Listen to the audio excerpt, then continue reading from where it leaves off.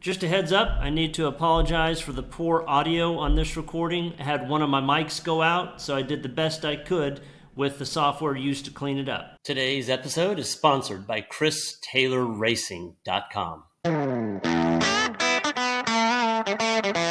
Welcome to Driven to Compete. I'm Kerry Rouse, and I travel to racetracks around the U.S., where I interview members of the racing community and share their stories as a form of inspiration for our community.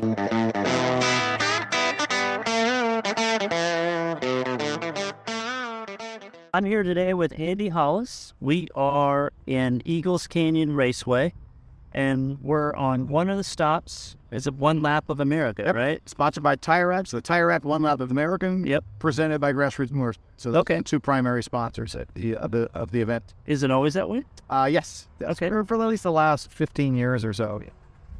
So tell me a little bit about where you're from. What are you doing right now in terms of racing or driving in addition to what you're doing here today? So I'm from Austin, Texas. I'm retired out of the computer games industry, and so I have lots of free time. So I play with cars a lot.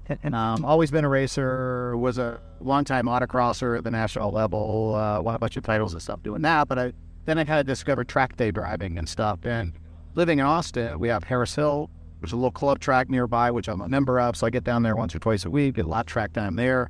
But we also have Circuit of the Americas available to us, and spend a lot of time out there. The other thing I spend a lot of time doing is I write for Grassroots magazine. Okay. And so I do a lot of tire testing. And so I've run on pretty much every tire that exists that's a high-performance tire right now. I could tell you which ones are faster, which ones are slower, which ones overheat quickly, which ones are good for long sessions, all that kind of stuff. And that's part of that going down to the track once or twice a week is I'll be almost always testing some, a couple of my barn. And then I to be able to reward them on as well, the man's call. So yeah, I spend a lot of time doing gearhead stuff. Cool. That's awesome. And so this One Lap thing, One Lap America, I didn't even know this existed maybe 2 or 3 months ago. And then I met that it was probably south of that. I know they're going kind of left from we can't vote. Right. So this is basically the legalized spiritual heir to the original Cannonball Runs that Rock 8 Sr. did for Car Driver magazine back in the day, the clandestine things where all the fast driving was done in the streets. It had morphed over time. It took a few years, but initially it started off as a big rally. That's why the One Lap of America name came, where they had literally ran around all four corners of the continental United States. It took a whole week to get through all this crazy number of miles before falling asleep with stuff. And then they started doing more and more of the fast driving on tracks. As access to tracks became more and more prevalent, because originally, it used to be you had to have like a road racing license in order to get on a track. And then as more and more track day organizations started up, the events and people doing the event heard them. swinging down. It has probably for the last 20 years at least been in its current form, which is where all the fast driving happens on track in the form of time trials. So we'll do 2 sessions in a day. You'll go out and do 3 laps in the morning, all 3 of which count. Yeah. So if you make any mistake at all, it counts in your cumulative time, and you're ranked according to that. That's how they keep score. There will be a lunch break. You go out again in the afternoon, and then when you're done, you pack up your car and you drive it to the next event. And you do that every single day for a week. And the total number of highway miles is typically about 3,500 miles, which is the same distance from the East Coast to the West Coast, like the old Cannonball. Yeah. So you basically do the same amount of mileage. Yep. You just span it across a week, but the fast driving then that's on it drives. So your car has to be good on the highway, and tolerable on the highway, yet fast on the track. And it's interesting. You report and you chilling on it down and you. So on how you modify your car, because you don't need limitations, because you've got to live in it. Yeah. So if you make it super loud and super rough and stiff in a real race car with big cage and all that kind of stuff, guess what? I'm going to drive that 700 miles to the next track. Every year the route is different. And this year is on and sort of the middle of the country. Yeah, we've gotten all, it always starts and ends at the Tire Rack, because that's our primary sponsor. Yep. And we'll always do a skid pad competition on their test track. They have a way of putting spring wheels on, so we'll mess with that at the beginning of the week when everybody's tires still have tread on them. And then at the very end of the loop, you come back to the tire rack, and the very last event we do is a skid pad. When your tires are at their primo depth, once you've worn them down during the week. Yeah. So there's all kinds of decisions you make as far as tire choice, bar choice, driver choices, how do you practice for the event, how do you present it after the event. So many factors. And the people that have done it a lot of years learn the best ways to kind of one. It's one thing to be a good time trial driver. It's another thing to learn all the nuances of how to get through a week. Even things like what's it means, and how to analyze and you might cause and stuff. It's like that. Those are all critical, and just having better fun. But that's also just being in better health throughout the week and being able to perform. Because I'll tell you, by the end of the week, you're exhausted. And then, so if you do the math on that mileage, typically you're doing on average 6 to 8 hours of driving each evening. And you can imagine what that does to your level of exhaustion. Yeah. Just kind of builds up some sleep deprivation. That's also, though, why there's always at least 2 people in it. I was going to ask you that if anybody could do with solo. Yes. Yeah, you're always supposed to have at least 2. You can have more if you've got a 4-seater car. But I've seen some, I thought it's all station wagon or something. There are teams of up to 4, and there's no limit. I mean, you can put as many in there as you want, but never worn 4-seater seating. and they're like a lot of the drivers on track, and if you're just gonna sleep the whole time, on the transit. So I've usually done it with just myself and somebody else. For the longest time was with my wife, but she would do the transits and I would do all of the on-track drive. Okay. But that worked out pretty well, but she finally got tired. Yeah. After 10 years. I mean, this number 13 for... I was going to ask you that too. And nobody tries to go out. She didn't. After number 11, she put her foot down and said, nah, we're not doing this anymore. At least I'm not. Yeah. So she's actually enjoying a vacation in Hawaii right now while I'm doing this. It was on, okay, how bad you are. Yeah. So how long? There's about 70 or 80 cars? 85. 80, that's typically the number. And lately, it's been selling out every year. And we sell out almost immediately when it goes live. Returning participants can typically get dibs on a spot. And then Brock always also saves some spots for manufacturers. Yeah. So this is very high profile. It always gives magazine coverage, Grassroots covers it, but also lots of other media outlets will cover the event, as well as the media and marketing departments of various participant sponsors and things. And so for example, this year we have a team from Goodyear, and these are both two drivers that are test engineers with Goodyear, and so they're showcasing a Goodyear product as far as the tires on the car. We have 2 teams from Michelin this year. We have again the scientists, And they have a Corvette and I forget what the other car was. Maybe Camaro. I forget. We have teams from American Hot Dog.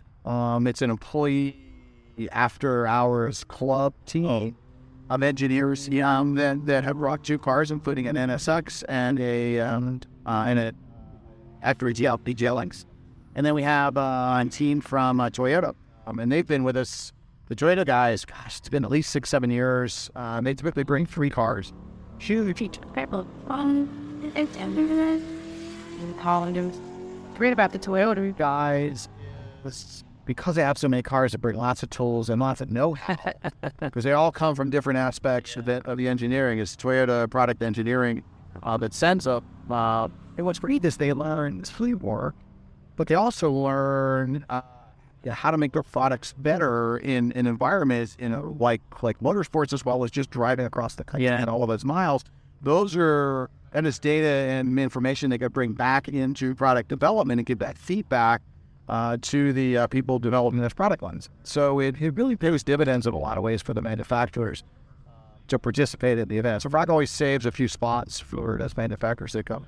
And sometimes we'll get kind of like luminaries. So we had a team that Yokohama and Subaru were sponsored with Travis Pastrana and Milko. And those guys I love having guys like that around, and not because they're celebrities, because we're all gearheads and we're all the same. Yeah. No matter what walk of life, we're all gearheads. We're all the same. And, I mean, it'd be surprised. I mean, there's people around here with not two nickels to rub together. There's people around here who are quite well-to-do. Yeah. You can't tell the difference. Yeah. We're all just drivers. We're all having a good time. We're all competing as well as just participating in the event. And that's what's so great about London. Everybody's on an even keel, and we're just gearheads having a good time. Think of it as summer camp for your feet. Yeah. You know? And it's what, 8 or 9 days? It's a full week in a day. So we go from Saturday to Saturday. Okay.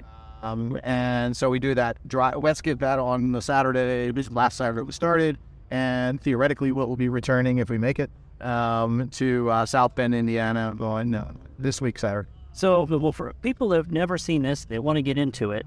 I know it sells out quickly, but how much does it cost to enter? I believe the entry fee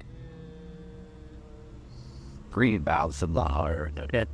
Plus, you also have your consumables, so you're going to have to buy. Well, that's one of the only rules. You get one set of tires. I was going to. That's the other part. You get one set of tires. They carry a spare.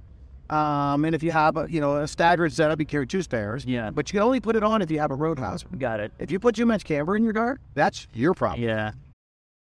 It's only a kick, a jump, a block.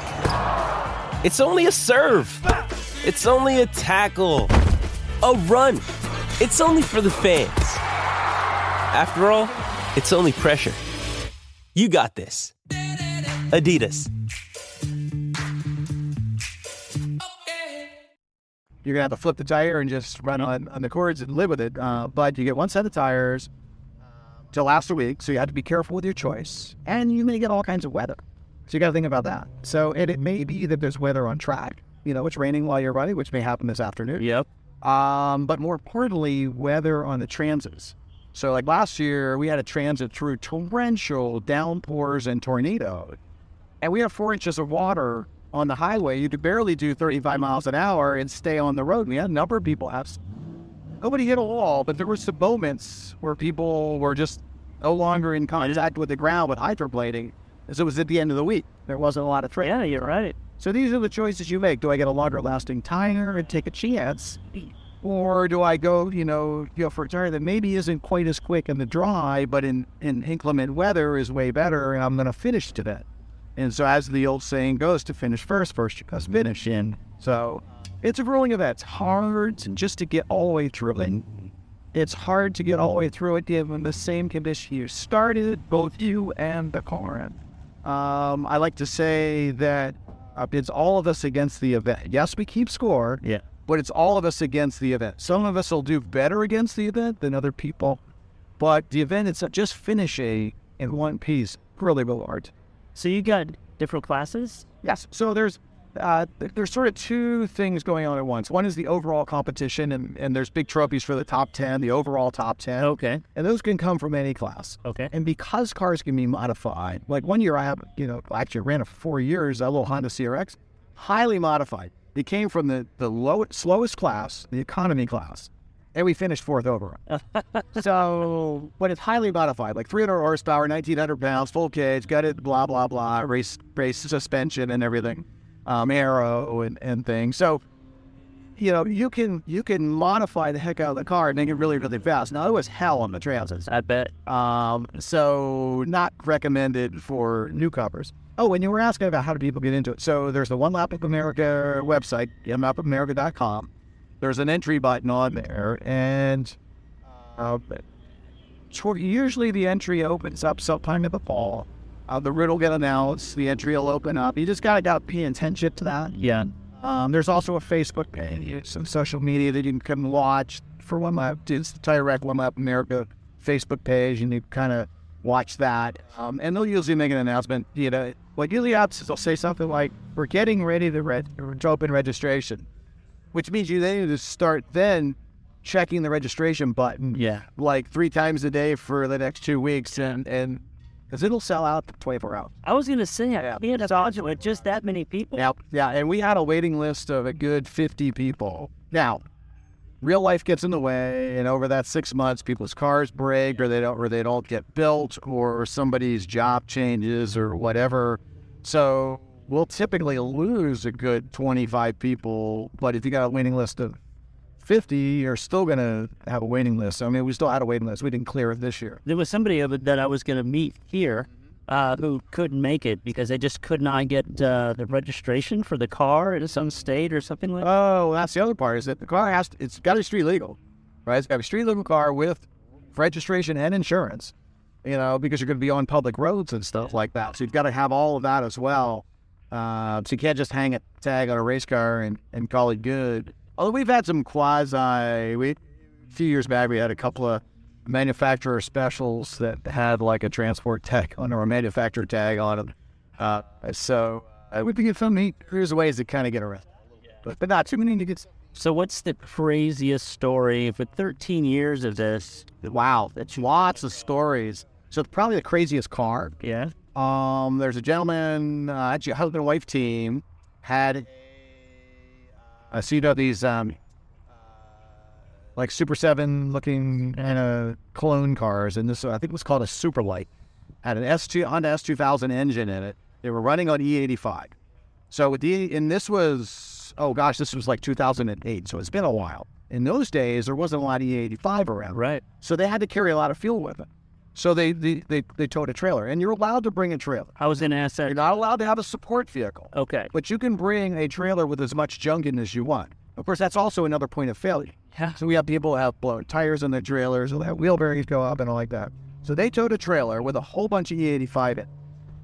This S2000 powered Super Light, though, didn't have a lot of room. Plus, you need to be able to sit. So where would the passengers sleep if they couldn't sleep in this thing? Because it's an open cockpit car, right? Sure. They slept in the trailer. So they nicknamed it the coffin. It looked like a cigar-shaped thing. You're sleeping next to, I forget how many gallons of E85 with a vent tube to breathe. I don't know. I mean, that's the craziest car setup I've ever seen. And one of them would be in the trailer while the other one drove, sitting next to 30 or 40 gallons of alcohol.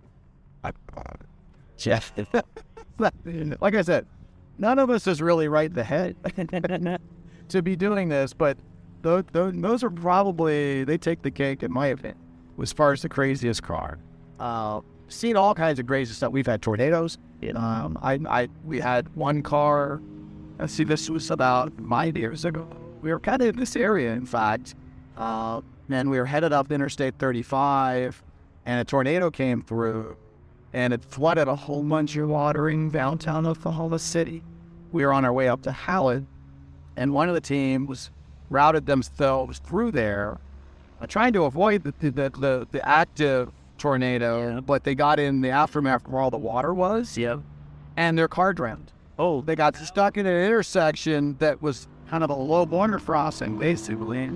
And the car did the water just came in. They just got out of the car and walked away. Oh my God. And the car just sat there until the water receded where they could get it towed out. And the car was a total loss. The lap one on that. Yeah, that was it definitely had a number of tornado incidents over the years because it always happens the first week of May. Yeah. And depending on whether it's a northern route or a southern route or a middle country route or a midwestern route, the weather could be quite variable at least times. The last few years, we've had a significant amount of rain. Yeah. I don't know if that's global warming what, but, there was probably 5 years in a row I can remember for, back in my early days doing this where it was dry the whole time. That's amazing. And then lately it's been way more wet. Modern